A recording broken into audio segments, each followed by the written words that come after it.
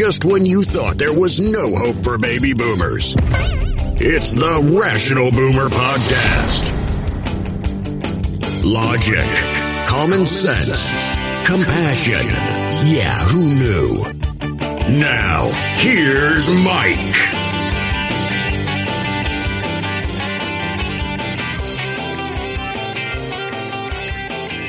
We are back on the Rational Boomer Podcast. Hopefully your day is going well. It is Saturday. We've had a good run of guests on this show. And we have another guest for today's show. And this is one you've heard one from before.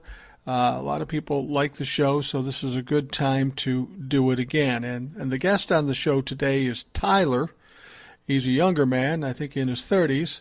And he's in southern Canada, just north of the United States. So, Tyler, welcome to the show. I appreciate you coming back. Well, thanks for having me back, Mike. It's always a pleasure to do this, and we'll see where we can go from this podcast. Now, we're not going to go too much detail into personal stuff, but the good news for Tyler is you might remember he was a truck driver, and he was over the road. He was away from the kids and the family for a long time. You're taking a new job that's going to keep you home and with the kids, so congratulations for that. Well, thank you. Yeah, it's going to be 50% split between the office and work from home, so it's a lot more accommodating to my young kids, and I'm looking forward to starting it. That's a big change from being an over-the-road truck driver, so that's wonderful. We're glad to hear it, and it'll be well worth it to you. When you look back on the years, money is one thing, and money is important, and it sounds like this is a better opportunity in terms of money, so that's a plus. But the time with the kids, you'll never get that back, so now's the time to capitalize on that kind of stuff. So congratulations. Well, thanks. I was considering that lots over the last few months and even maybe the last year. And, what price do you want to spend for missing time with the kids? So I've been lucky. I haven't missed any major events with them.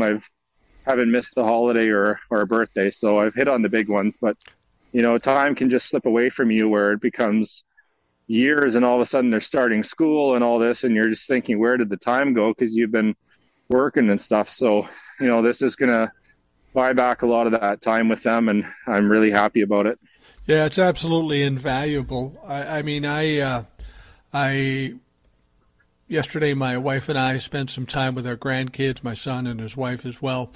But they live in a smaller suburb, and they had this Halloween kind of event in the little Main Street area. So I got to see my grandkids in their outfits and stuff. And it's tiring. Now that I'm older, I don't know that I could keep up with them like I once did with my kids. But it is so joyous and so satisfying. I'm anxious to do it. I never see my grandkids enough.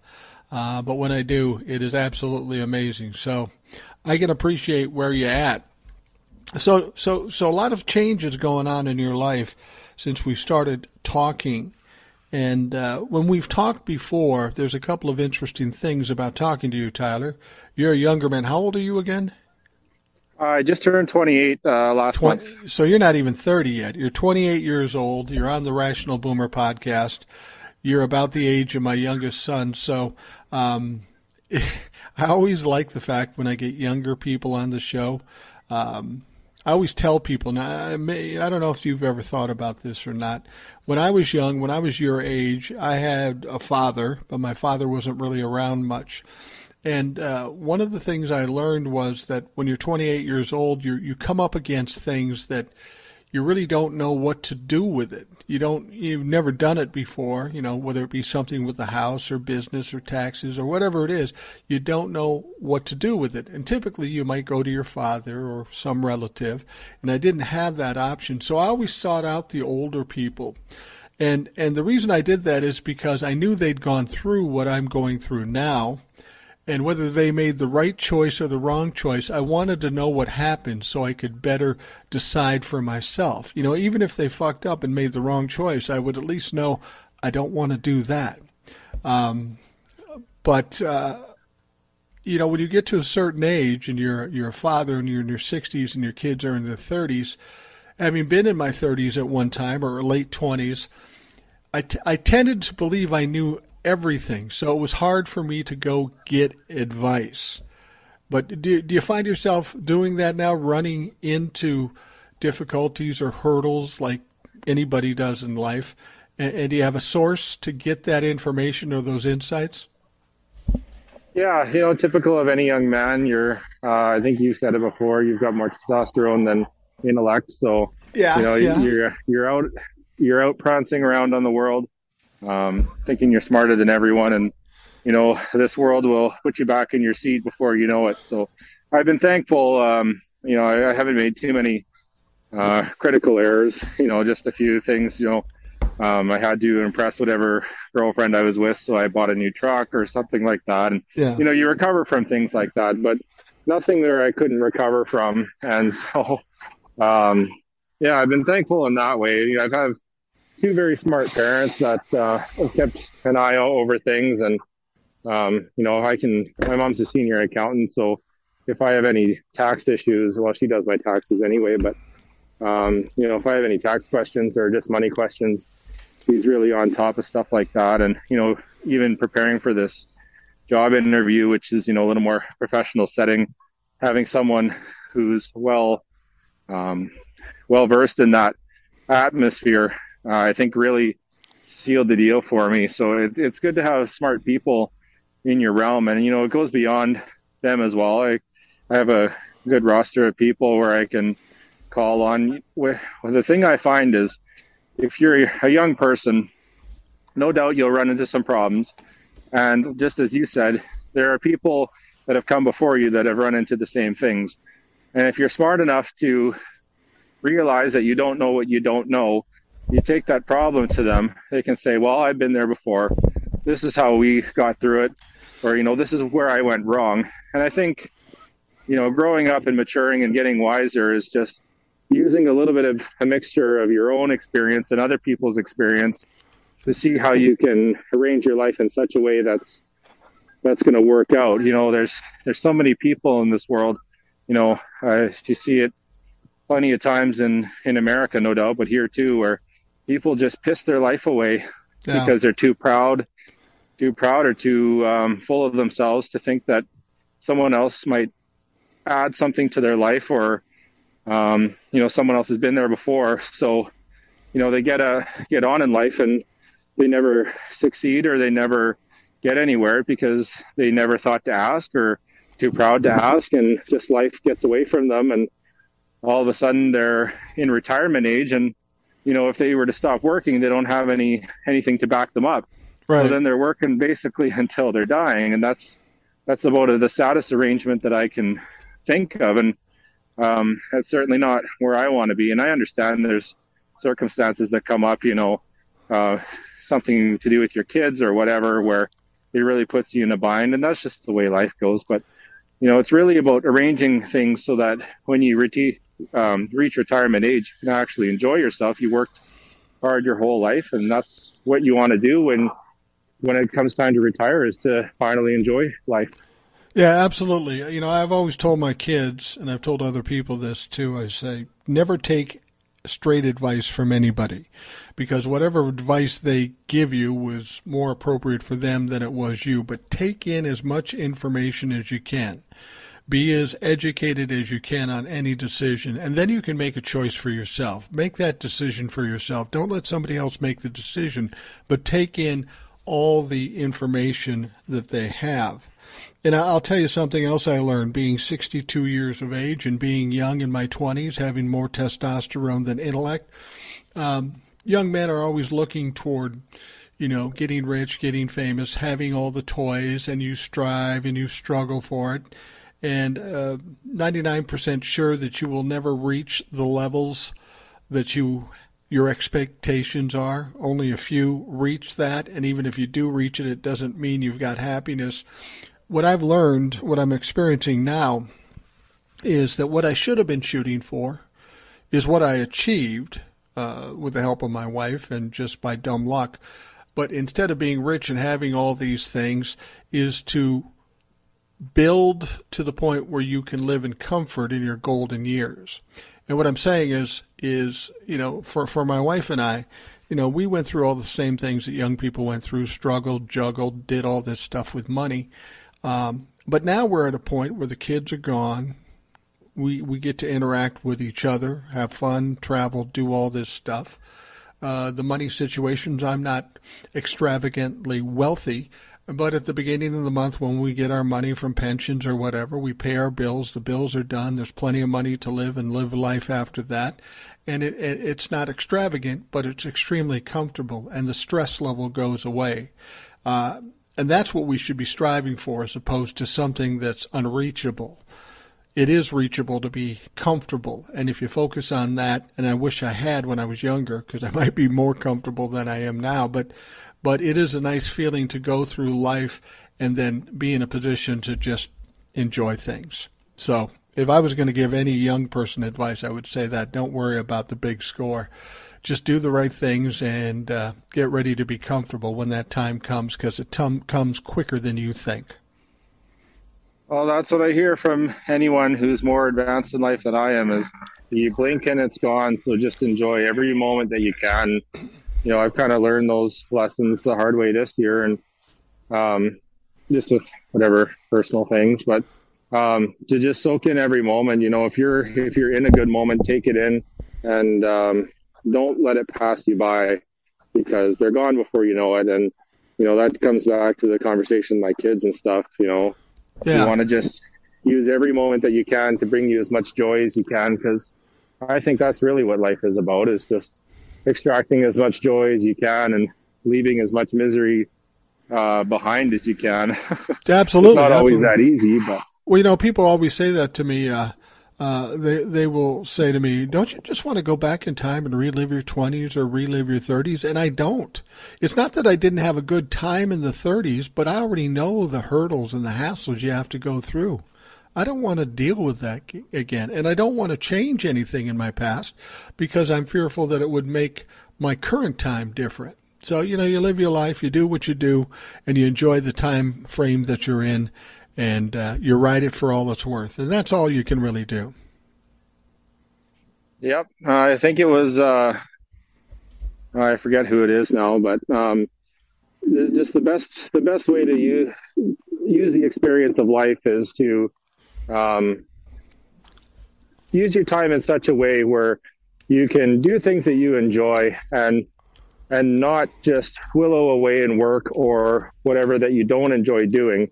So, that's a very broad sense, but, if you have the choice between putting in an overtime shift where you might be able to, I don't know, do whatever or you go to your kids' sporting events. Yeah, something like that. Yeah, or you can take your kids to the beach. The choice is obvious. And so I've been taking the latter more this year, and it's really paid off its dividends early.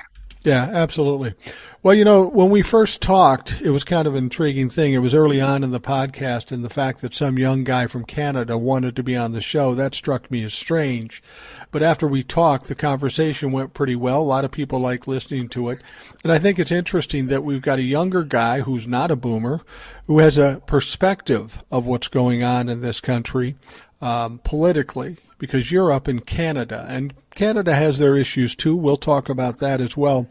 But the funny thing is the sad thing is that when we talked way back when, I don't even remember what day that was or what date, but when we talked back then, we were going over some of the fucked up things in this country and your perspective from Canada. Now, all those months later, it turns out those things are still fucked up, and now there's more things fucked up. What's the perception of Canadians when they look down at America and all the shit's going on? I mean, it's absolutely fucking nuts. Well, I guess it probably just depends on where you're looking. I know there's a lot of prosperity in America, and there's also a lot of horrible things too. Like, if I can give your listeners, maybe yourself, some perspective on things, like we've had our mass shootings. We'll use that as an example. We had a horrific one in 2020. There was something like 20 people were killed. And that is like, I think that was maybe the worst one in Canadian history or something. And it'll be another 20 or 30 years before that happens again. And actually just this, I don't know, a couple months ago, there was this mass stabbing rampage. It's a drug deal that went bad up in Saskatchewan. So just one province over from us. And, that makes international news. Well, how many people get stabbed in Atlanta or Philadelphia minute by minute? It's just the perspective of up here versus down there. There's just, and I get it. It's a story of scale too. They couldn't report on everything, but I guess what I'm saying is that you could basically walk down most streets in Canada. Like there would be places in Winnipeg, which I'm close to, that you wouldn't want to do that, say Friday night, like what I'm doing right now. I'm out for a walk. There's no problem. You don't even have to think about it.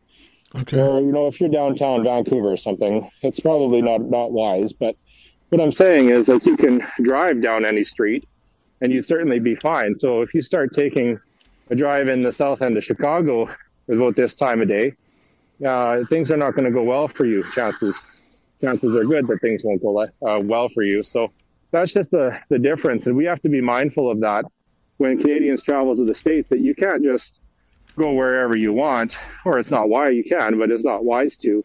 And you have to just really watch yourself, because it's a totally different world. It's just so much more safe here. And, it plays in with the gun violence and gun availability too. But of course we have our problems, but it's just the level of difference is astounding for just one border. Well, in America, and we're going to talk about some of the specifics going on. Yesterday we had that ridiculous thing with Nancy Pelosi's husband. But in America, as we approach the midterms, it looks like we're a shitstorm inside of a dumpster fire down here. And from your perspective in Canada, do you look at that and not only amazed by it, does what's happening here concern people in Canada because of potential bleed over in this stuff, or is that just not a real thing? It's just totally separate. I used to think it was a lot more correlated than I think now. I don't know. There's not a deep fear, certainly, just from the people I talk to, and I don't know, online presence and stuff. Like, it's not a overwhelming fear, because most of the northern states are better than the southern ones, and that's not to put a hit against anyone, but you're right. You're right, though. But like Washington is fairly safe, and then you've got Montana.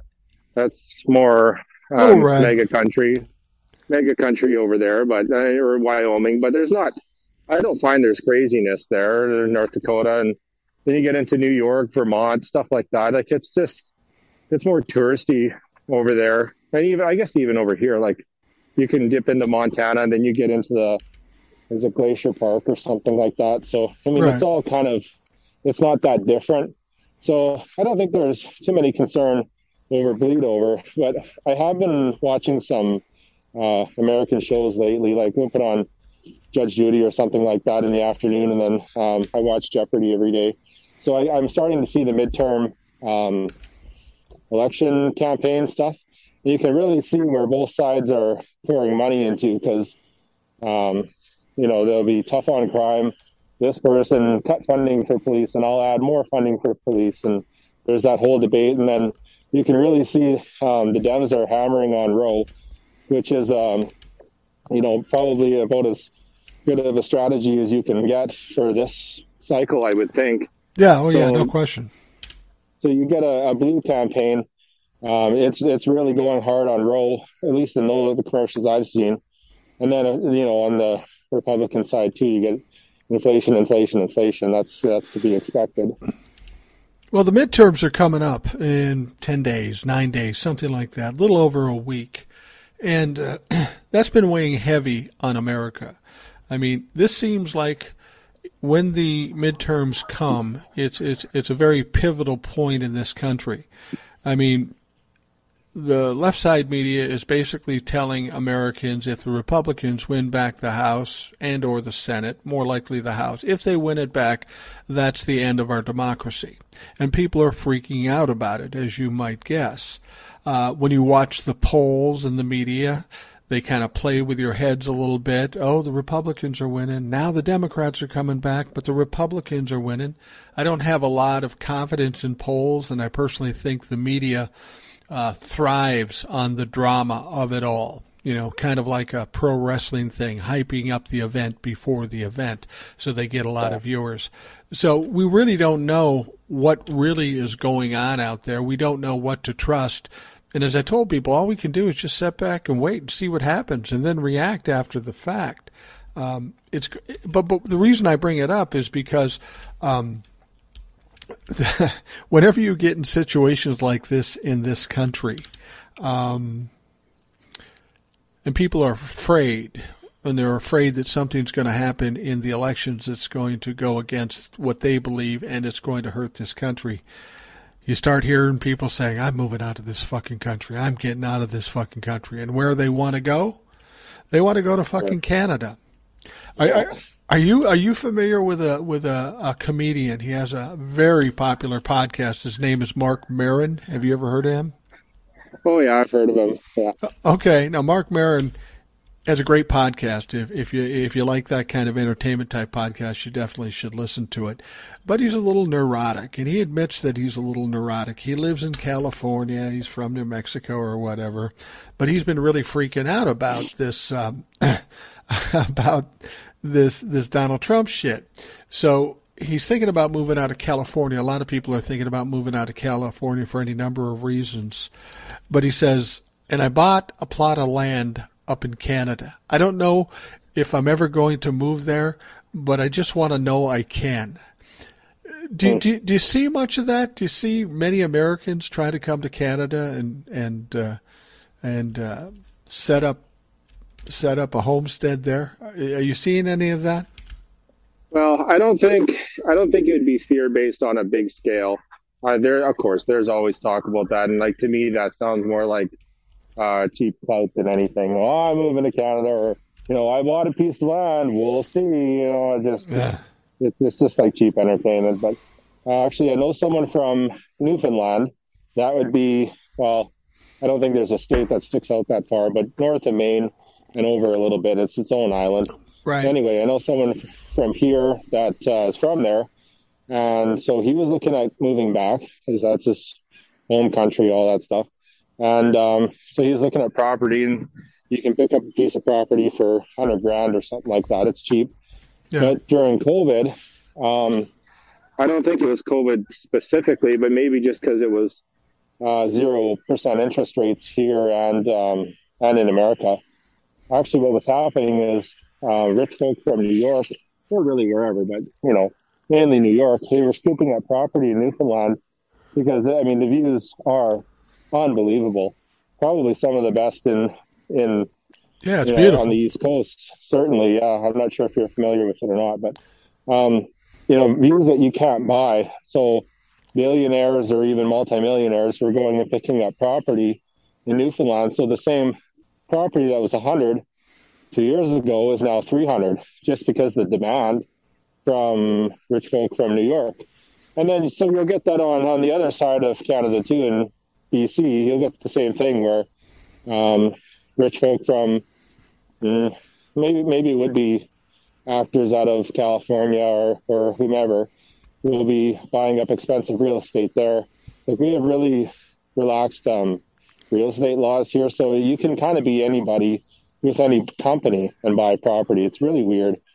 So we've had a lot of problems in Toronto and Vancouver with foreign investors making it unreasonable for working Canadians to buy or even rent, because the demand is such where it just prices them out of it. That's another conversation. But yeah, I think it's just, I don't know if it would be to escape from America. I think it's just a different experience, or, it's my view that Canada has some of the best views in the world. So it's just because they have that sort of money, they just buy wherever they want to buy, and Canada is relatively close to home.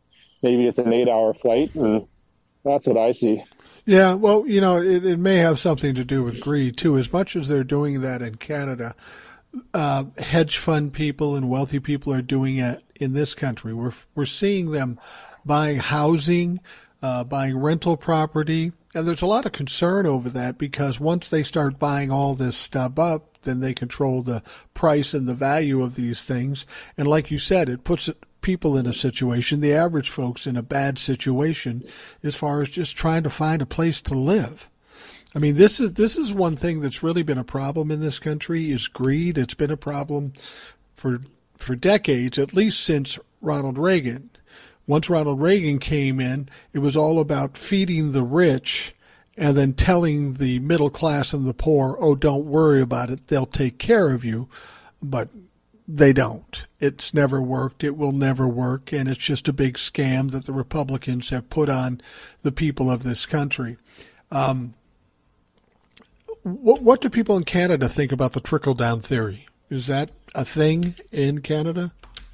Certainly not to the same scale. I mean, we do have a capitalistic nature up here where, things operate the same way. You're a business owner at the top, people work under you. It's the same sort of thing, but the tax structure is such where you can't pull the same tricks that you can down there. And I don't know exactly why, but it's certainly easier to make money in America with a corporation than it is here. Well, I don't know if it's easier, but I mean, you make more because there's more tax loopholes and there's, easier ways of getting around it and tax havens and all that bullshit. And so there's major corporations up here, but they were either founded up here and their families here, so they just stick with it. But, I see it all the time where American companies will come and purchase a prominent Canadian one. A good example. I don't know if you've ever seen the Tim Hortons before. Oh, yeah, we've had them down here. Okay. Burger King bought them out, I don't know. I feel like it's like 5 years ago. So I don't know if they're popping up locations down there, but there was a time where there was one or two in maybe a New York airport or something like that. Just right. Very, very few. But now it seems like there's more and more in airports and just anywhere. But that's what you'll see happen is American corporations will come and scoop up Canadian ones, and so they can operate here and enjoy the tax structures there. Yeah. Well, as you sit across the border, we're seeing what's going on in this country now. I mentioned about this Trumplafuck breaking into Nancy Pelosi's house, looking for Nancy Pelosi, can't find Nancy Pelosi, so instead he beats the hell out of her 82-year-old husband with a hammer. And it's just, it takes me aback. And when it first happened, I said, well, that's definitely a Trumplafuck. And everybody's going, no, don't be so sure about that. Don't be so sure about that. But then when we find out what's up, he comes in yelling, where's Nancy? He's posted a bunch of things online about conspiracy theories and shit. He's clearly a Trumplafuck. He's got some serious problems. He's in the cult. He's got some issues with the things he believes. When a Canadian sees stuff like that going on down here, I mean, prior to this whole Trump thing, I would have thought that America would have been looked at as better than that. But that is absolutely the lowest thing. The level of violence or threat of violence in this country is unprecedented as of late. Does that make people in Canada nervous? And that's kind of what I meant. These attitudes. You talked about people who were kind of Trumpers in Canada the last time we talked. But this kind of violence, it's like a disease, and it can spread. Oh, you are not wrong. We had the Freedom Convoy up here. We talked about that, you and I, and then you had made some reports on it as well. That was inspired sort of by the insurrection. It was like a mini version or, some kind of cosplay of it. I don't know, but yeah. It rolled right by where I live. It was long enough. Of course, you know how they are. It's exaggerated 1,000 times bigger than it really is. But of course, of course, we get the same inspiration, or folks up here get the same inspiration.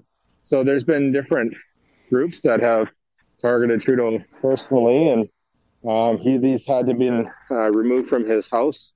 I don't know, I feel it's like 5 or 6 times now, because they'll get individual threats or, someone walking up on, we call it the Hill. It's not the Hill, but you know what I mean. No, I know.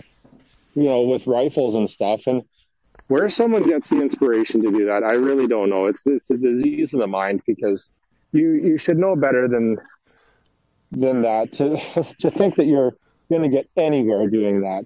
You have convinced yourself of a fantasy so beyond reality. It's terrifying. And so we absolutely get that same level of violence. Now, regarding Paul, I think that's his name, right? Or whatever, Mr. Pelosi. Paul Pelosi, yeah.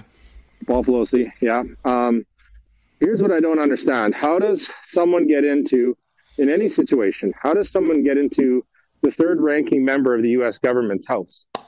I don't understand that. That is a good question, and I think a lot of people ask that. I mean, from what I understand, he went to the house. I thought this might be in a gated community, but it doesn't look like it. It seems like in a not necessarily an urban setting, but it's like, the brownstones you would see in New York. It's something similar to that, except it's in California. But apparently he went to the back door and he broke a window to get in. He got in, and as I understand it, I may be wrong here, but he didn't come with a hammer. Apparently Mr. Pelosi heard some things going on downstairs, the breaking of windows. He grabbed a weapon, presumably the hammer. He went down, and the problem was he's 82, and this criminal, his name is David DuPape, and he took the hammer away, and then, of course, he proceeded to beat up Pelosi, and apparently Pelosi hit some kind of alarm, because oddly enough, I mean, the reaction from the cops had to be almost instantaneous, because the cops showed up at the door for a wellness check, which suggests to me that this alarm was hit somehow, somewhere by Pelosi before he even got in front of this guy. And when they came in, as I understand it, they both had their hands on the hammer, and this guy, this intruder, took it away and hit him like in front of the cops. So this guy isn't the brightest guy in the world. In the middle of the attack, the cops show up. He gets apprehended and taken to jail. It's just amazing. Like you say, how does somebody get into the building of the third most powerful person in the United States of America? Now, I will say this. The personal protection, like Secret Service or whoever's around her as bodyguards, they go with her. They don't go with her husband or her kids or anything like that. So she was out of the state. She wasn't even nearby. It took her a while to get back after this event. So he had no protection, personal protection, and I'm guessing that's something that's going to change here pretty quick. Oh, certainly for the next long while. I mean, Dr. Fauci didn't have protection for 40 years until Trump made him the target of COVID restrictions and everything. And so then he was assigned Secret Service. And, just as you said before Trump, none of this stuff is even heard of. Like, nobody knew who Dr. Fauci was at all. Like, just to use him as an example. And then, he was the face of COVID for the better part of 18 months. So, I guess it's natural that some people wouldn't take well to him if they didn't agree with his policies or whatever. But, Trump really highlighted him as the guy that's forcing you to do this, that, or the next thing, which wasn't true at all. It was, state and local government mostly. It could have gone by federal direction, but it's enforced by the state level. But, this is this political charge that Trump really put on people. And it's all fear-based, right? Right, absolutely. This David fellow, he's obviously on a mission to take out Pelosi because he's terrified of what Democrat leadership would do to his family, even though, if you actually look at facts and actually research and read real material, you would find that, maybe you wouldn't agree with every policy they have, but the Democrats certainly aren't going to burn your house down, or let in all the immigrants, like whatever the language is, that it's going to somehow totally destroy your way of life. That's what Republicans love to say is, if you let these guys in charge, they'll destroy your way of life. The famous line from Carlson is, "Oh, well, the border is so bad, it's going to, seep into your suburbs, seep into your neighborhood, and right. all of a sudden there'll be crime in front of your house." It's nonsense. It's total nonsense, but it brings such a fear in people where they have to piss away their whole lives. Like this guy, he's done. It's attempted murder on, I don't know if he would just be a civilian, Paul, or if he's somehow a prominent figure. I'm assuming he is, but just attempted murder, is a long charge. Well, and then to do that in front of the cops, like, that's just so dumb. Well, and the fact of the matter is, because he was calling out for Nancy Pelosi and because she is who she is, Speaker of the House, they were even talking about a charge of attempted assassination, which means this guy's never getting out of jail. He's just never getting out of jail. He gave his life to Donald Trump, and Donald Trump flushed it down the toilet like he does every time. But the interesting thing about this, and this is where Donald Trump has to pay the price. The reason people are going after Nancy Pelosi because Donald Trump triggers them, flags her, and talks shit about her. But here's an interesting thing. I don't know what the validity of this is, and I don't know if you heard this. You remember how Lauren Boebert was kind of telling everybody where Nancy Pelosi was on January 6th, the insurrection? She was tweeting out, well, she just left the main chamber, and she was kind of pointing people in the right direction. Somebody dug this up from yesterday. Marjorie Taylor Greene tweeted out something very cryptic. She says, "Just wait till tomorrow." And that's all it said. And then after it was reported that her Nancy Pelosi's husband was beaten up, then she tweets out, "We're winning." Now, wow. I don't know if she had any tie to this or not, but that sure is fucking weird, isn't it? I mean, if you told me 10 years ago that somebody in Congress had helped put somebody in a position to attack the Speaker of the House, I'd say you're fucking crazy. That doesn't happen in America. But with all of what we've seen to date, it's not that fucking crazy. And you have to wonder if there isn't some communication or money trail that leads back to somebody bigger in this situation. I'm not trying to start a conspiracy theory. I don't know. It could be some just lone crazy guy. But with all the things we've seen, it's not really out of the realm of possibility. Yeah, you know what? You're not getting too far off reality there.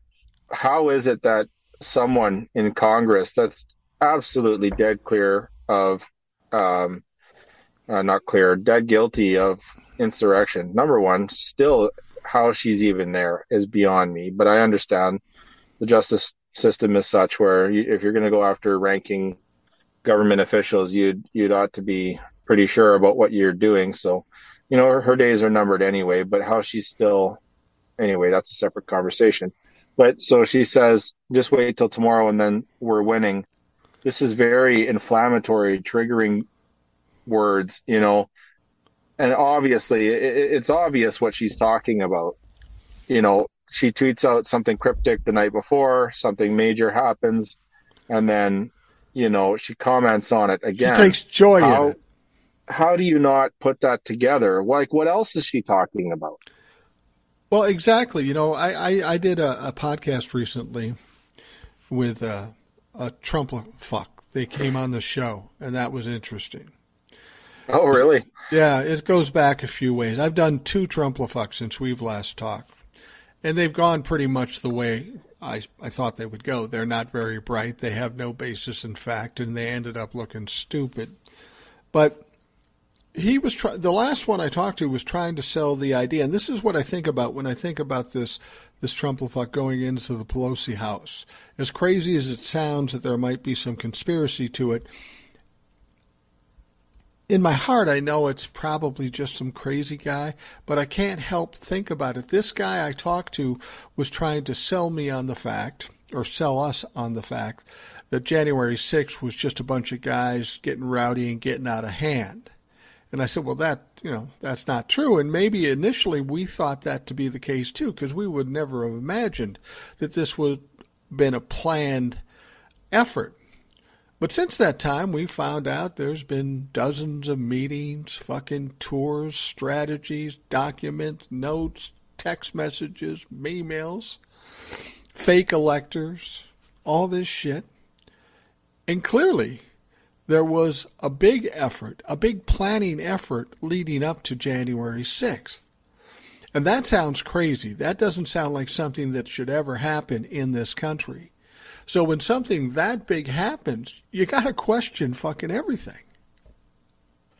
Yeah, I've been a little bit absent again, but I'm going to have to go back and listen to those. That really piques my interest. I'm not sure how you got through it, so I'll go back and listen to them. But I know, that it's so far down the track now with all the committee hearings and everything, how it's not obvious to anyone. And it really just solidifies the fact that people will it's a confirmation bias. People only believe what they want to believe based on their installed facts in their head, and they can't open their mind and open their eyes to a different possibility.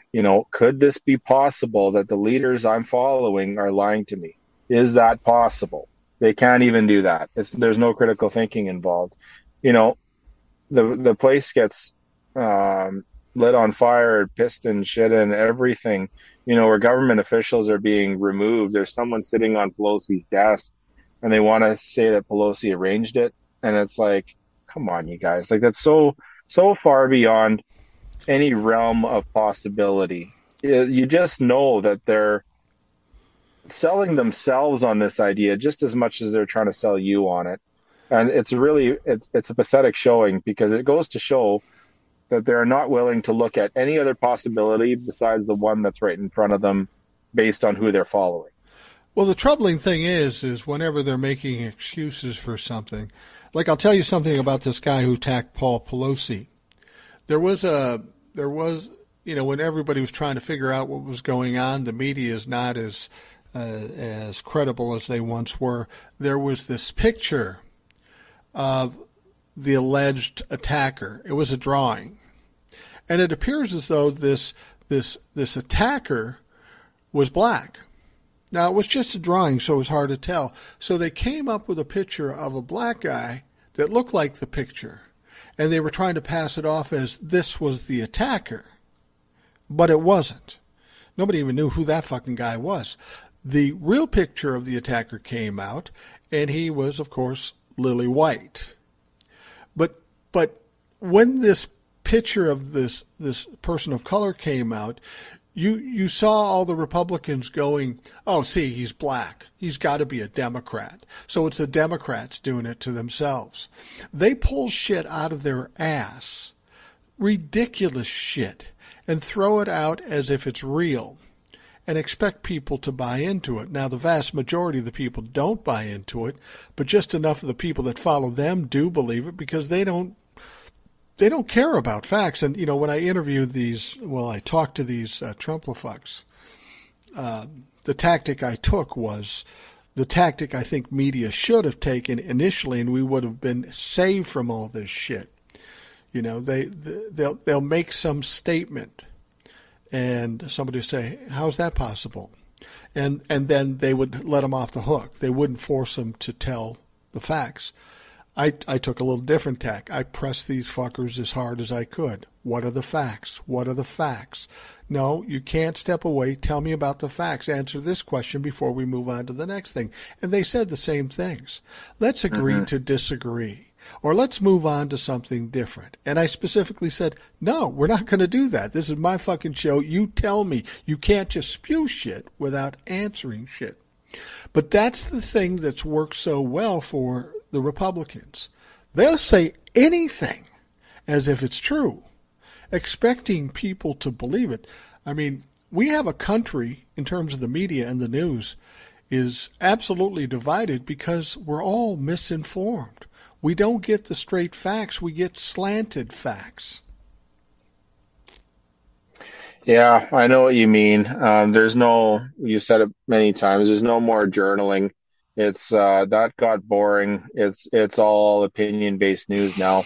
We'll take a story and make a story just as much as reporting on a story to give whatever opinion is going to get their viewership worked up. And it's really sad. You have to go to the most boring site there is, if it's Reuters or Associated Press or even the Times, New York Times, they can get down to boring stories too. But then there's also these certain, they call themselves journalists, but they're just opinion writers now, that it's the inflammatory headline, and then somewhere deep in the 7th paragraph you might get a line of truth, and you can totally tell it's for clicks and ratings and not to inform the public. And if there's one thing that Trump did save, it's the media landscape, because something I found out years later was all those big stations, whether it be, I don't know how maybe Fox was okay, but CNN, New York Times, Washington Post, all of those guys, they were sinking. They were in trouble because politics had become so dull. Obama, the worst thing he did was wear a tan suit. And, yeah. I mean, they had the thing with Edward Snowden and the CIA or whatever. That was a big one, I guess. But that was one story in 8 years. He ran such a clean bill. So I think the people that went to jail from his administration is less than 5, which is hard to do, because no matter what. Actually, I don't think anybody went to jail. I don't think anybody was even indicted under Obama. And it was boring. And you know what? It was fucking nice. It was really nice. Yeah, it's just amazing to me that media has just turned into reality television just as much as any other show, instead of getting down to what's going on. And it's just such I guess if you want to wrap Canada back into it, there's just such a level of difference with the media outlook. So my parents, they watch the news at noon and then at 6 o'clock, and you can kind of tell just based on the headlines, it's supposed to work you up, but it doesn't really get people triggered. It doesn't get people really fiery mad. It's just the way they say things just irritates people, so it keeps your attention or something. Right. But they won't come out with a headline that's going to, piss off half the country or anything like you would see down there. It's not the same theater that it is down there. Yeah, absolutely. Tyler, let's take a quick break, and we'll be right back. All right, we are back on the Rational Boomer podcast. We're talking to Tyler. He is a Canadian, and he is a millennial, of all things. But he's always had some good insights from the country above us, our neighbors to the north, if you will. It's always interesting to hear how they perceive things. And the insight from somebody younger. And the one thing I will give you credit for, Tyler, is that in spite of the fact that you're considerably younger than I am, you do show an unusual amount of intellect, critical thinking, and maturity. So for that, I'm appreciative. Well, that's really nice to hear. That's a great compliment to receive from someone with who's from a different generation, who has a lot more experience than I do. We'll say it that way. Well, no problem. It's well deserved. Now, I'm curious about this. Now, we've got the midterms coming up in 9 days, something like that. Okay. Did you know all the problems we had with 2020, the lawsuits and the alleged election fraud and all of this stuff? Did you know that there are already more than 100 lawsuits regarding an election that hasn't even been fucking counted yet? They're already filing lawsuits against this election before it's even fucking happened. I don't know. That amazes me. I don't know what they're suing for. They don't even know if they won or lost, or they're assuming they lost, so they're just starting the lawsuits. I mean, it's a fucking shit show. So when the midterms come, do you watch it intently, or do you get some popcorn and beer and just sit back and giggle at the fucking the shit show that we've got going down here? Absolutely. It is an absolute evening of entertainment for me. Like I watch the Canadian elections too, and it's very much a popcorn and beer type of evening because and it's not so much. I don't know really what captivates me about it, but I guess I just like seeing how the map unfolds and how the evening unfolds and what kind of direction America is going to take. It is so influential for us too, but it's just, and of course I could wake up the next day and find out. Like it's I don't know what captivates me on the night of, but anyway, it's something I've been doing for I don't know 3 or 4 years now. I mentioned last time I was on, I have a friend in Winnipeg. He's a political junkie too. He's been we've both been busy, but he's been busier than I have, so I'm not sure if he'll be able to tune in, but I certainly will be tuning in because there shouldn't be that many mail-in troubles this time around. Certainly not in 2020 when most folks, well, maybe not most, but a lot of folks were voting by mail because they didn't want to deal with the lines in the traffic. So we should know by, I don't know, 11 or midnight what's going to happen. And I've been away from the polls totally, but it certainly feels and it sounds like Democrats are going to be right in the thick of it, despite, the usual kitchen table issues of inflation, and there's always the crime issues and stuff like that. But it certainly sounds like Democrats have a fighting chance, and certainly Roe helps that as well. But I'll give you a compliment. You predicted that the Democrats would win the midterms long before it was even a chance, according to the media and according to Twitter and everyone like that, when it was very politically unpopular to call the Democrats to win the midterms. You were doing that, and you have never varied from that stance, and for that I'm very impressed. Well, thank you. Part of that is, as I've said before, I don't go into anything unless I think I'm going to win. There's no point in going into something and thinking you're going to lose. And as I said, with the polls down here, it was weird. In the beginning, like you said, everybody thought it was a foregone conclusion that the Republicans would win the midterms because, historically speaking, that is true. Democrat wins the presidency, Republicans win the midterms. That's always the way it is. Not always, but most of the time. But the trouble with that mindset is that we've got shit going on that we've never seen in history before. So it's not really a good comparison. And now we've got all these polls. As I've said, they've gone toward the Republicans, toward the Democrats. Now the Republicans are picking up steam, and it's a crapshoot, and nobody knows. But you got to take polls for what they're worth. If you'll remember, and this was a while back, but 7 years ago, 8 years ago, in 2016, the polls told us very specifically that Hillary Clinton was going to win. It was almost a foregone conclusion. But, of course, the polls were wrong.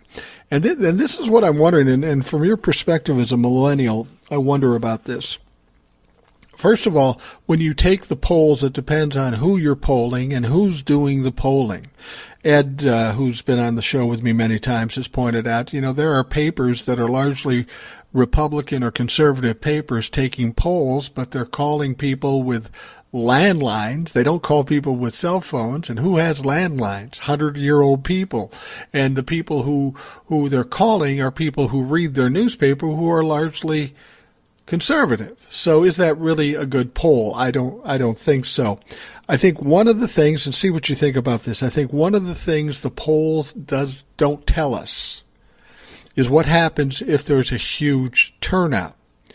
Now, we're looking down in Georgia and some other places, and there's an incredible turnout in just absentee or early voting.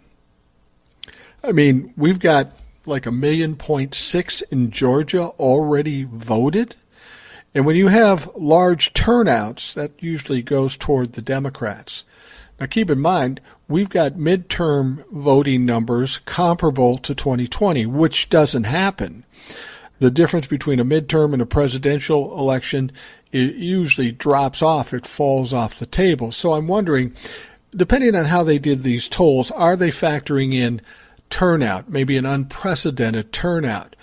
And as somebody who's a millennial, seeing what's going on in this country, if you were living here, does this inspire like millennials or even Gen Zs to go, fuck it, these old people are screwing it up, we're going to get out and vote, meaning a lot of people who wouldn't normally vote, not only in the midterms, just vote in general because they're so young, they get out.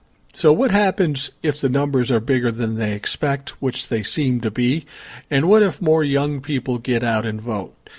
That changes the perspective at all and throws all the polls out the fucking window. Yeah, I listened to a podcast with Nate Silver months ago. He runs 538, I think is the number. Right. And he involves himself in too many debates, and so he kind of makes a fool of himself. But he's very good at his job. He knows what he's doing when it comes to factoring in polls and models and things like that. And he said, this was, I would say it was 3 or 4 months ago. He said, this was after Roe had been struck down, and he said that's the killer. He said they bit off more than they could chew. Republicans did. They messed this one up, and absolutely they're gonna feel that one. Whether it loses it for them or whether it really just takes a big chunk out of their lead, it certainly will. And that's what we've seen. And if you want to get Gen Z or millennial out, that was the key topic. Inflation stuff, sure, it bothers young families when it comes to grocery store and gas and stuff. But I mean, really, I don't think anyone's going to my age group anyway, would be fighting for their lives at the polls over that, because they know, just the winds change and it comes down. It's just how it's always been. But when it comes to something like Roe, where it is so influential over your rights as a human being, and now there's national talk about a ban, and I'll just say something about that too. They're talking about 15 weeks. That would put America about in line with the developed world. And I'm not trying to make it sound any better, so I hope I don't get any, or not any, but too many negative feedback on that. I get what you're saying, yeah. But it would put America about on the average. Canada, it's about like that. Europe is about that. So what the problem that people have is they don't trust them. They say, oh, no, it's only 15 weeks. We just want to straighten this out where you can't, abort, 12 babies a year or whatever they're going to say. But right. Nobody trusts them. Nobody trusts them. And if they've got the votes, they're crying and whining about the filibuster. I'm sure if they wanted to get something done, they'd strike it down overnight. They have for the Supreme Court nominees. They'd strike it down overnight if they wanted to do something. They don't. You've said it so many times. They don't think beyond what they want to do. They don't think about consequences. They would strike that down overnight to get something like that through.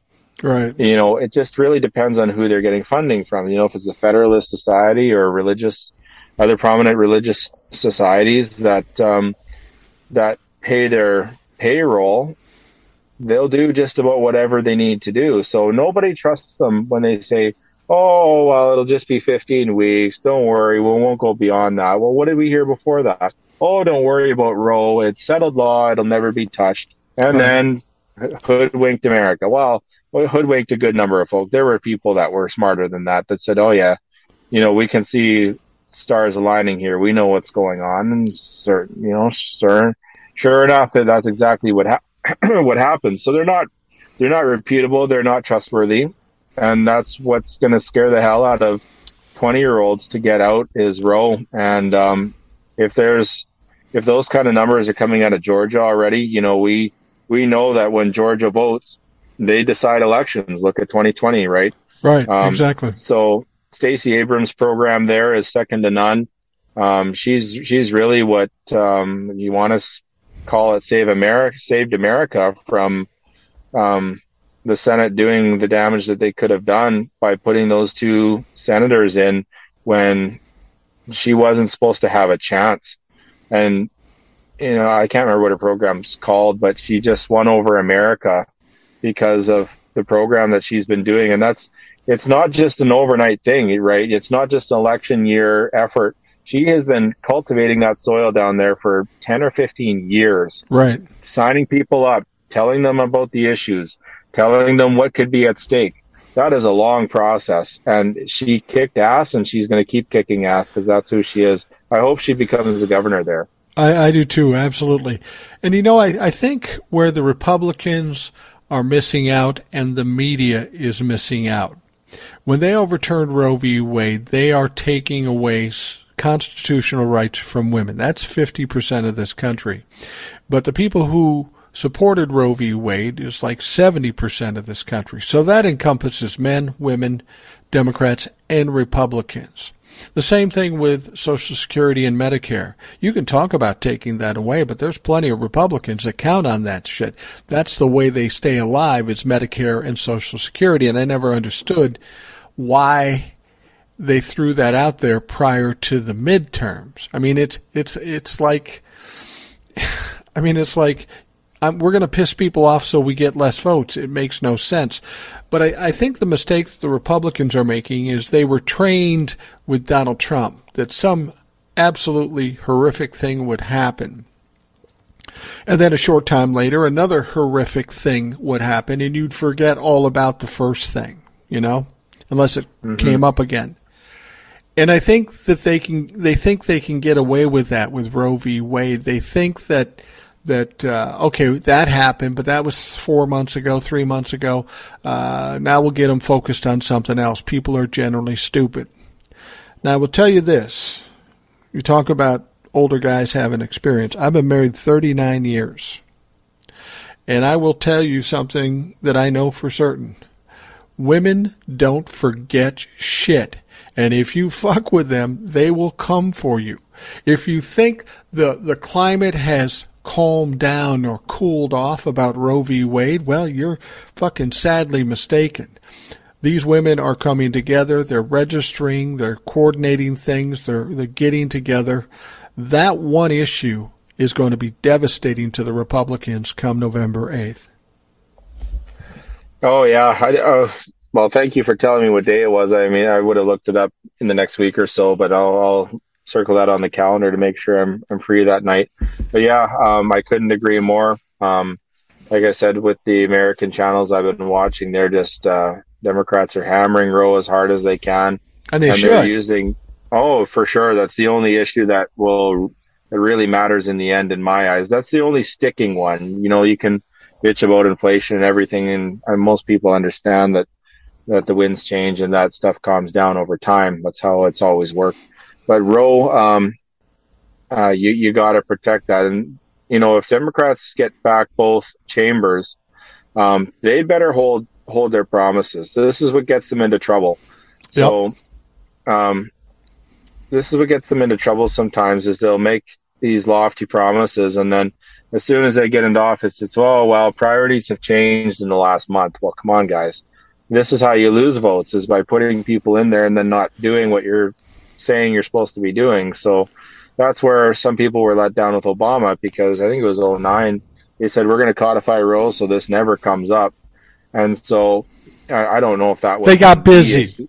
They got busy with something else. I don't know if that would have been the issue that pushed Obama's numbers the way that it did, but it certainly would have been a factor. And then, like you said, it's busy work. It's everything else that gets in the way. And who knows why that went by the wayside. But, I sometimes I listen to a prominent Republican donor. He's not a Trumplican, though. He's distanced himself from Trump, but it's weird. He feels the need to defend Trump because he's part of the Republican. It's weird.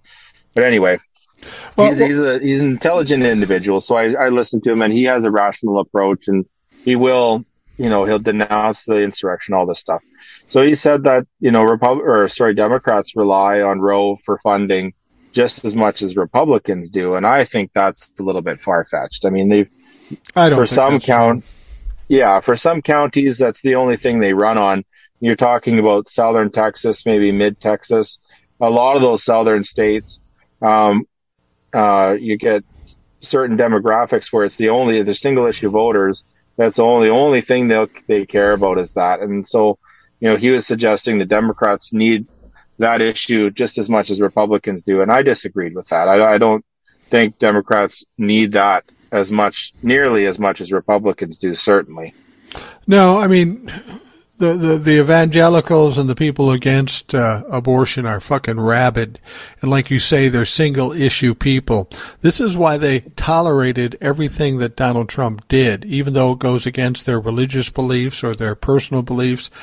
They didn't care because all they cared about was Donald Trump got them to overturn Roe v. Wade. And of course, he delivered on it. I just, the thing about it is that this country has changed dramatically, and the Democrats have just as many problems as the Republicans. They were kind of evenly balanced as far as problems prior to Donald Trump. Donald Trump raised the stakes for the Republican Party, and the way I look at it, every time I talk to a Trumplefuck, they say, "Oh, you're just a stupid Democrat." No, I'm not a Democrat. And here's why I'm not a Democrat. The Democrats had a chance to codify Roe v. Wade, as you said. They didn't do it. When they brought in the Build Back Better bill, the thing they said that pissed me off, they say, this is a transitional bill. Nothing like this has happened in 80 years. 80 years. Did you hear what you just said? This was money and help to the middle class. And you just told us that not only the Republicans but the Democrats haven't even thought to do something like that in 80 fucking years.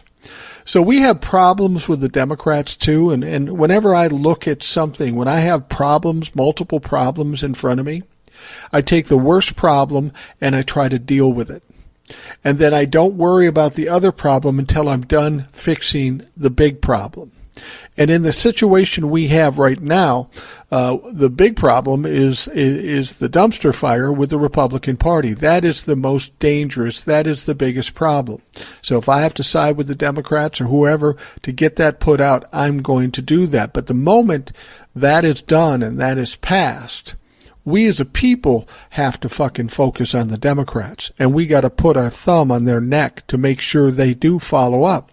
Because what if they get all the power in the House and the Senate? Do they then all of a sudden get lazy, rest on their laurels? They've done it before. So we do have to be worried about this. I want people to understand the Democrats are the better option right now, but they are not our saviors. They are not our heroes. We still have to be strong and on top of them every minute. It's not about Democrat versus Republican. It's about us versus them. It's always been that, and we got to keep that in mind once we get done with this first big problem. Yeah, I've been waiting for an opportunity to tell you this story over the last couple podcasts we've done, and it hasn't really come up. But I went to school with these guys. They're a handful. They're from Orlando, Florida. So if there's anyone listening from Orlando, Florida, who has a straight mind, a reasonable mind, I'm proud of you, because it seems like the northern Florida area or mid-Florida area produces some pretty wild folk. But it's anyway, a weird fucking state. It's a weird state. Yeah, I'll get on to the story. So they're hyper religious people. It's a lifestyle, certainly. With some religious people, it is their lifestyle. But these people they're trained individuals. They don't think for themselves whatsoever. So right. They're always. I still have them on Facebook from school or whatever. And whenever there's a conversation about Roe or anything like that, they're on there just, like when it got struck down, they're just sitting there beaming. They just overwhelmed with joy that no more babies will never be lost. This ridiculous stuff. So I challenged them on it, both of them. It's a younger and an older brother who I went to school with. But I challenged them on it, and I said, where do you see, you're followers of God, you're followers of this religion or this way of life. How do you not leave any empathy for the person that's dealing with this issue. Now, I understand there's abuse in that system where people get carried away and they're not wise with contraception or anything like that. Yeah, But, abortion is their contraception, and I agree. Right. Those kinds of people should not be allowed to do that. Right. It gets, some people are just careless with how they behave. But, where I said to them, where do you not leave any empathy at all? And we won't get too far into it because we know how you usually get about a week of emails when we open the religion can. Yeah, no shit. Yeah, I just said to them, what would Jesus have done back in those days? He would have looked at the person in front of him and would have, wreaked havoc with the people that had the rigid laws. That's what he did. In certain temples that he visited, they were setting up shop and they were abusing the system that they had, and he went and put shit on them. And so he looks at the person in front of him and tries to understand their situation. That's well documented in the New Testament if you're well versed in the Bible. But it's well documented that he looks at the person in front of him, looks at their situation, has empathy for them, and then deals with that accordingly. He doesn't go by rigid laws that are written by some folks that are setting up churches or setting up camp and abusing religion as like a business. Do you know what I mean? It's leverage. They use religion as leverage. Oh, you can't question my religion. You can't question the Bible. But this is what Republicans and Trumplafucks and evangelicals do. They use the Bible, they use the Constitution, they read it, they pervert it, and they twist it any way they want just to prove their point and push their agenda. And therein lies the problem. Yeah, I've just, as time goes on, I can see it more and more. It's certainly up here, but I look at the mega churches down in Southern America, and I am just astonished by what they've managed to manufacture with some people. You get these folks like Osteen and Copeland, and they are corporations. You might as well call them corporations. I think Osteen's a billionaire if he's not darn close to it. Yeah. Same with Copeland. And so COVID strikes, and Copeland's on there. Don't you dare stop tithing. It doesn't matter if you've lost your job. Well, God would look badly on you for that. It's like, how is anybody watching this shit and not thinking to themselves, now this is a little peculiar. Yeah. How does... And, if someone's a follower of those folks, I don't mean any harm on you. I do. It drives me nuts. I do. Okay, because we'll put it on you then. Yeah, put it on me. I'll just tell you what my thought.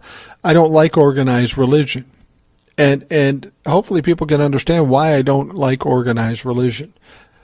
The bottom line is God, right?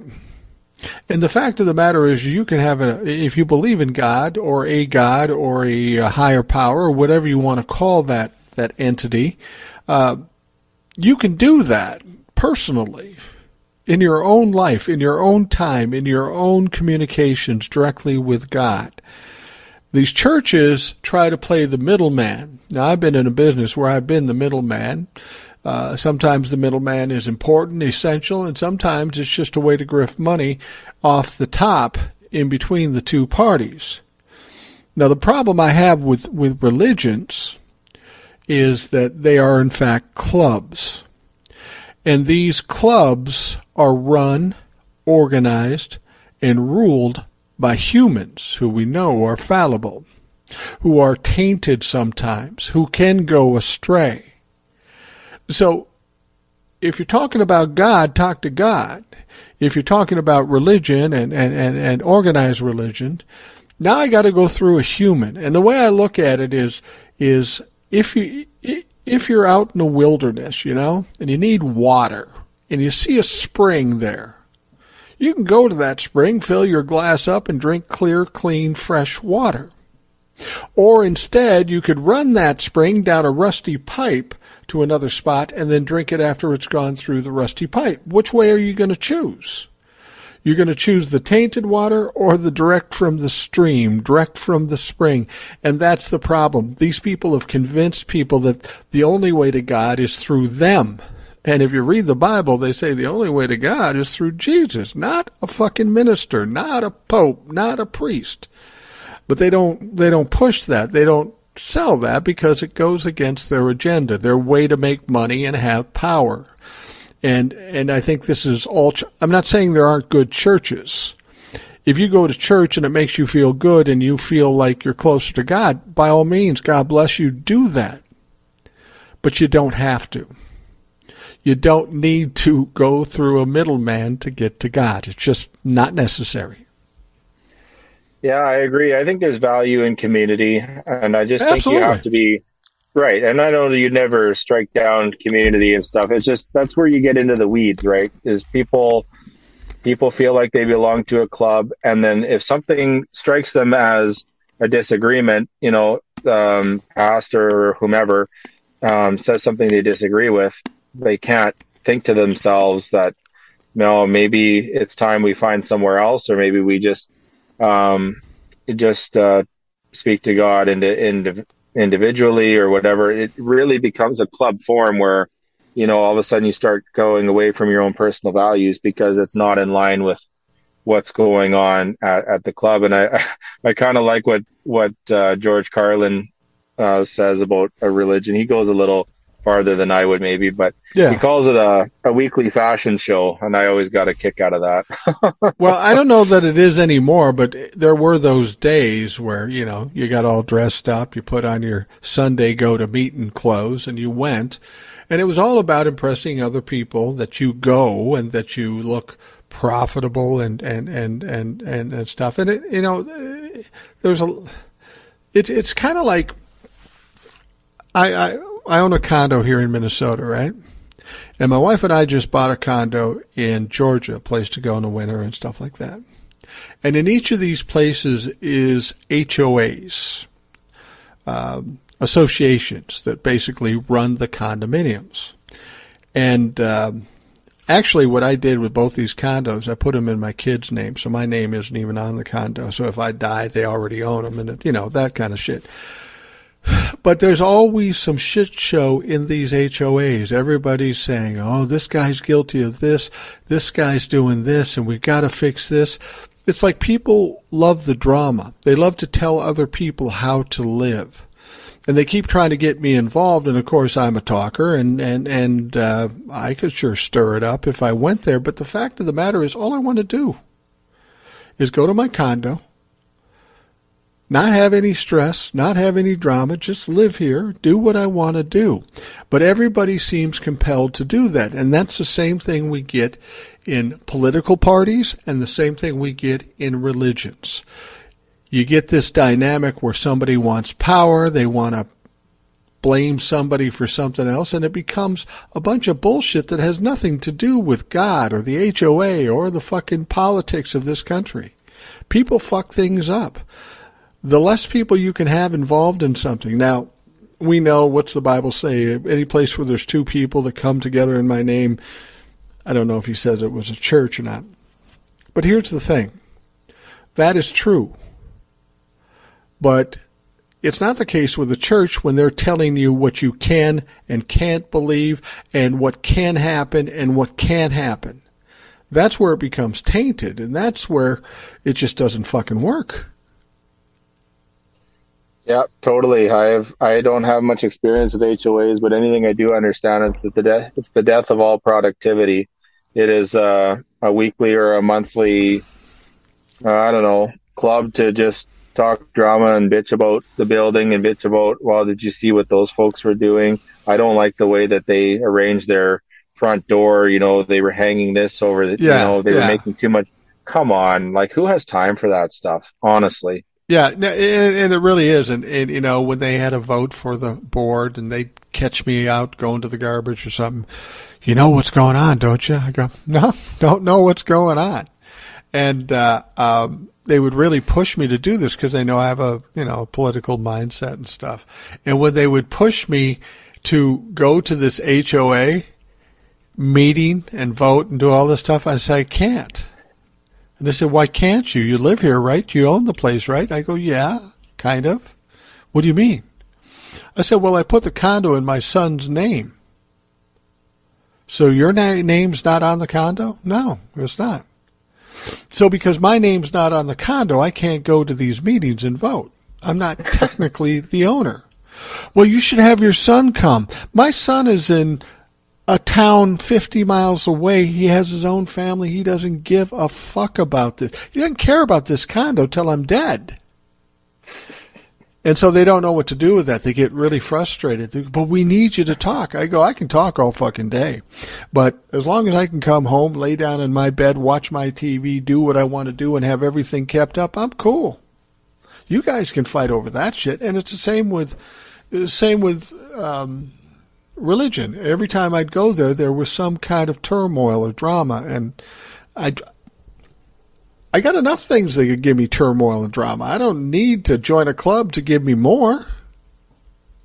Well, and as you can imagine, nothing really major changes over years and years. No, of course not.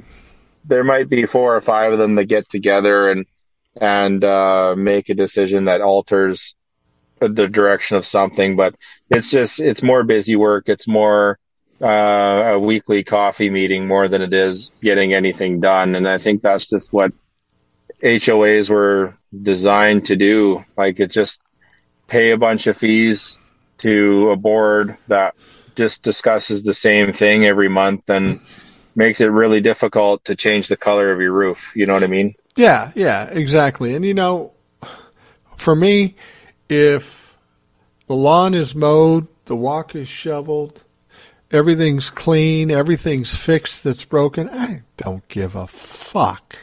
And this is the problem. We have politics in this country. People say things and have beliefs, but they aren't clear.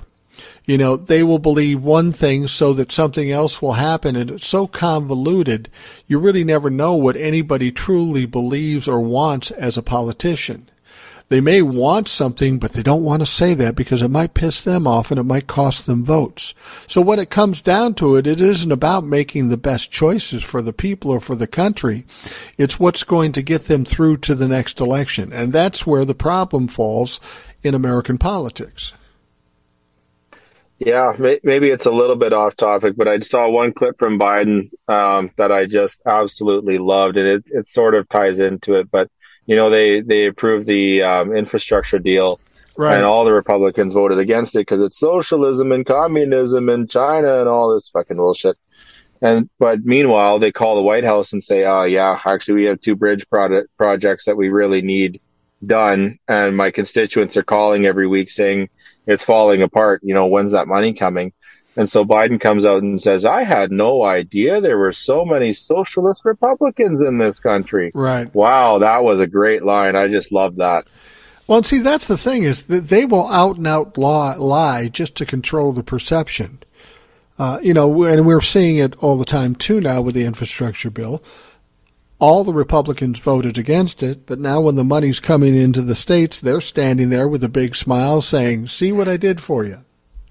And for whatever reason, the people, their constituents, either buy it or don't care. It's all a fucking game, and that's the problem. We got to stop playing games and get down to business. We're too far behind the 8 ball right now to fuck around with this convoluted shit. We got to make some decisions, get some things done, and hopefully when the Democrats win the midterms, they'll take those 2 years and use that time wisely and get some fucking shit done. Yeah, I totally agree. There's a list of things that I would codify, get those out of the hands of the Supreme Court.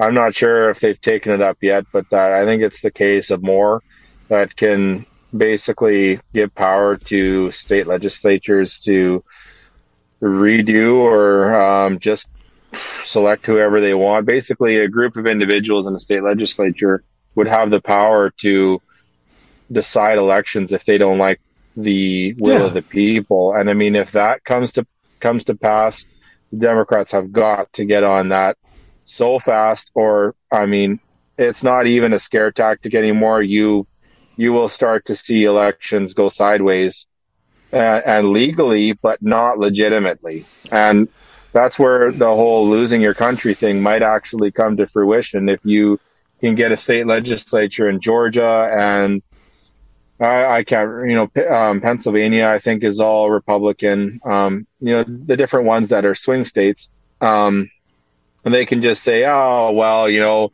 we heard some shady reports that there was some missing ballots, so we're just going to take care of that for you and put our guy in office instead. Now, can you even imagine that? The Democrats would have to come out in such a strong force. They would have to overtake Texas or something. Well, then again, Texas is controlled. The legislature is controlled by Republicans anyway, but they would have to come out so strong to overwhelm that it would be almost undoable. And that's where you would see a one-party rule in America. Yeah. And, the thing is, and that party would be a minority. That's the ironic fucking thing. But yeah. I don't think people understand how bad it's gotten. They still want to say, well, if it gets this bad, then we'll do something. Well, let's look at how bad it was. January 6th, we have these toothless dumb fucks going against the Capitol trying to disrupt the count of the Electoral College. Some people said it was it was just a happenstance thing. It just happened. But then we find out that there was plans, there was strategizing, there was all kinds of things going on. This was, without question, a conspiracy. And then when you take a look at that conspiracy, the executive branch, the president himself, Donald Trump, was tainted. He was behind this attempted coup. Then you look at the judicial branch. We've got Barr, who was the attorney general, who was assisting in this situation.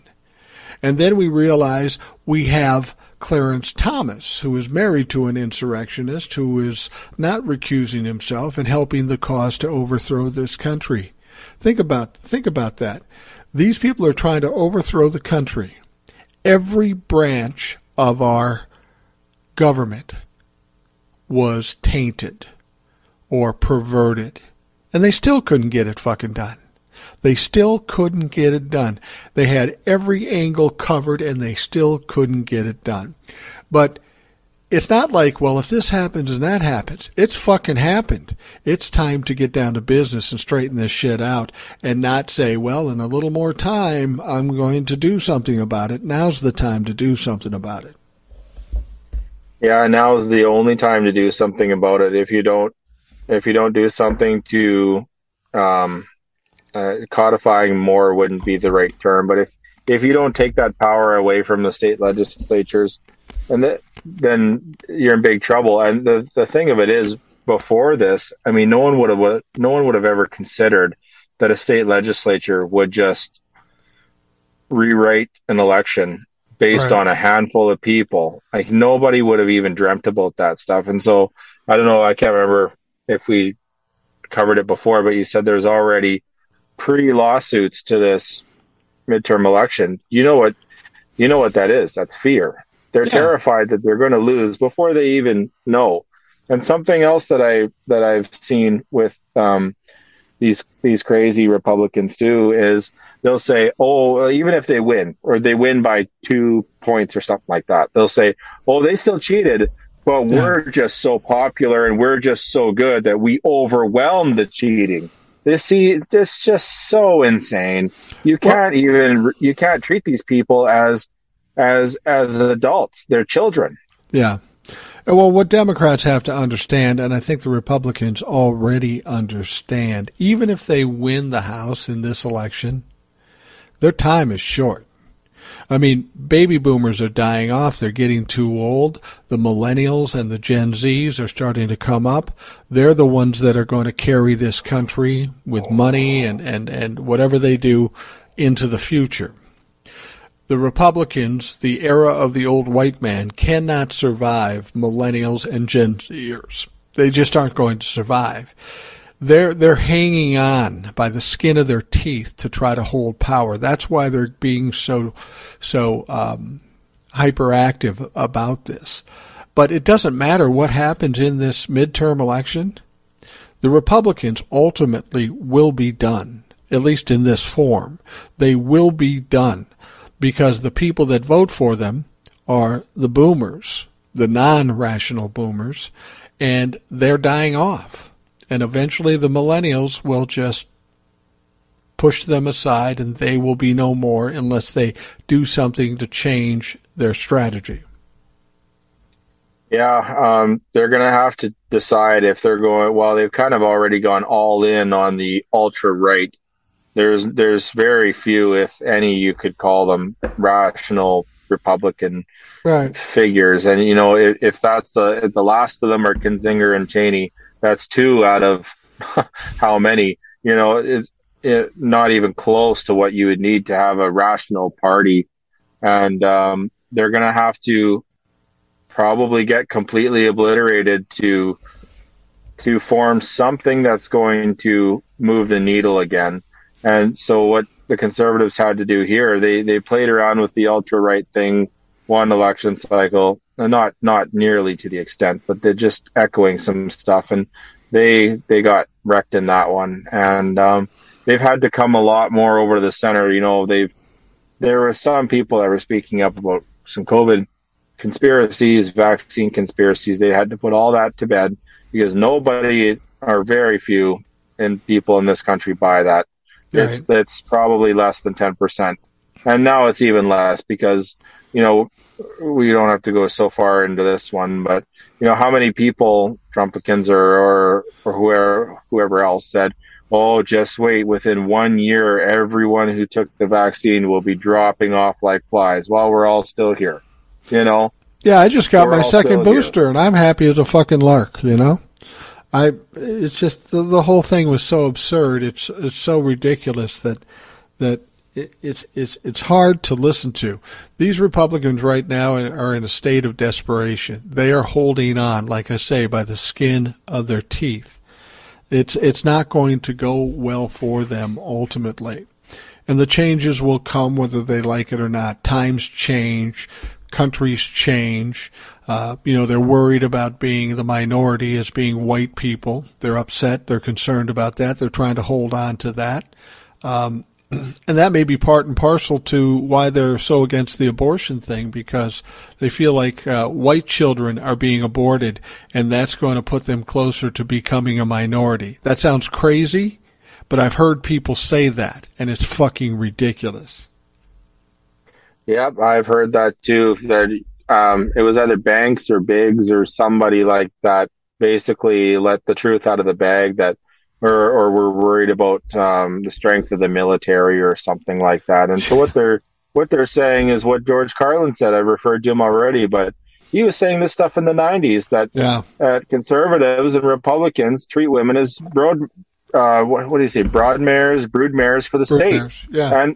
And it was hilarious, but it's true. Like, they were concerned about white population and military strength.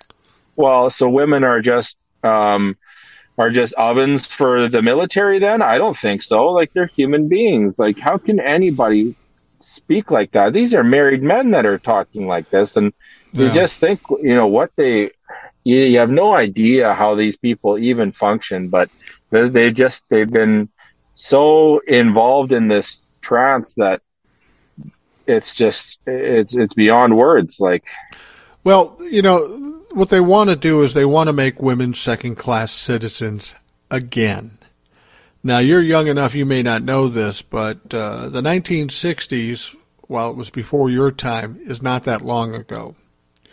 In the 1960s, I don't know if you know this, in the 1960s, a woman could not have a credit card.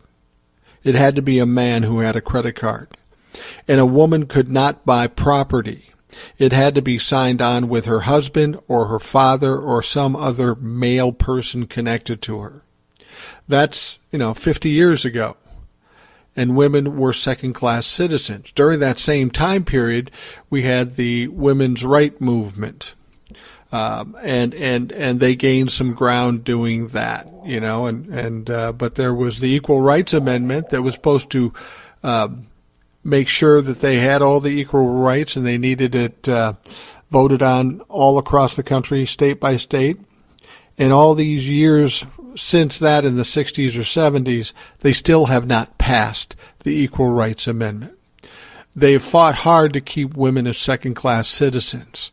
And now they feel like they're getting a little cocky because they've got some rights now, and now the Republicans want to put them back in their place. And if that doesn't piss off women, regardless of their party, I don't know what it's going to fucking take. Yeah, it really just goes back to the conversation of lacking the ability to think critically, or even if you can think critically, having the strength, the confidence, the whatever else you want to call it, self-care, to say this is unacceptable and I am not going to be a part of this anymore. Like we'll just refer to those folks that I know from school. They're making comments that women don't get the choice. The baby's above all, and if God were whatever, if Jesus was here, he would say, baby's above all. Absolutely no empathy for the person dealing with this sometimes horrific situation. And they're both married guys, and their wives are liking their comments as if like they're just sitting there saying, yeah, my wife doesn't get a choice. It's me because of not me. It's our religion that decides, because that's just the way it is. And it's like some of these people are in such a trance or in such a belief system they're in so deep that they can't recognize for themselves that, wait a second here, are my rights being taken away from me? And is that wrong? Where else could this lead to? Hold on a second. And I know there's some women that are very, they believe what they believe with their religion, or they just have a deep sense of, maternal care where they could never imagine doing such a thing. It gets into that sort of conversation too, but, it's just such a weird place for me to watch, where someone will just let their rights go and not even care because of the religion that they're brought up in, and they can't imagine thinking elsewhere. Yeah, absolutely. Well, Tyler, we're running out of time here. We actually went overtime. We always go overtime, but that doesn't matter. I know you got other stuff to do, and I appreciate you taking the time to talk to us. I know it's going to be harder to get you back on, so I'm glad we got this chance to talk to you, because a lot of folks out there listened to previous shows you've done. They really liked what they heard from you, and I'm sure they're anxious to hear this show too, so I'm glad we were able to get this done. Yeah, it's always a good time, and I'm not sure when I will be back again. Like I've said earlier, I'm going into a more professional setting, and the social media policy is such where political commenting is not wise. Yeah. So in a public sense, so it's not that I'm broadcasting to the world my thoughts and opinions that would get me in trouble, but it's probably just wise to end the podcasting days. And it's not closing the door forever. Things change all the time, so I'll certainly be around, but this will be the last one for now. Well, you can always keep listening, and you can always send emails, and we'll just keep it anonymous. Oh, yeah. Yeah, that sounds like a good idea. I still like to be part of the conversation, and if we can get those comments in anonymously, certainly I can be part of the conversation and stay involved. And we'll see how these midterms go, I guess, and I'll be listening to hear your thoughts and opinions on how that goes. Well, I appreciate it, Tyler. Thank you very much, and best of luck with your new career and with the kids. And I hope all goes well with you. I have a feeling that they will. You're an intelligent guy, and you've got a good mindset, and I can almost guarantee you things are going to go well for you. So we'll be thinking about you. Well, I appreciate the kind words, and I want to thank the listeners for taking to me the way that they have. I never would have imagined that I'd become a popular voice. I was just a kid in Canada that took to someone with a reasonable outlook on American politics and threw my name in the ring when you open it up to guest listeners. And yeah, it's been a lot of fun talking to you several times.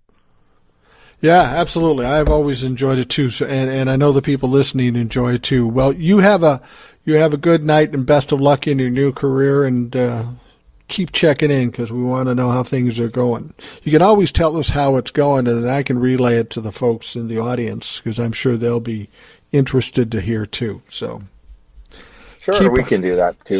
Stay in touch. I don't want to be like your mom saying, "You never fucking call." That's funny. Have you heard that before? Oh yeah, no, my own mom says it to me sometimes. So yeah, no, I get it. I got kids your age. I don't hear from them unless something's going wrong or they need something. So yeah. So we're used to that. All right, thank you very much. Appreciate you taking the time, folks listening. I appreciate you taking time out of your day every day to listen to the Rational Boomer podcast. I hope you have a great day, and we will talk to you again tomorrow. Thanks for listening to the Rational Boomer podcast. Don't forget to subscribe so you don't miss an episode. We'll see you next time.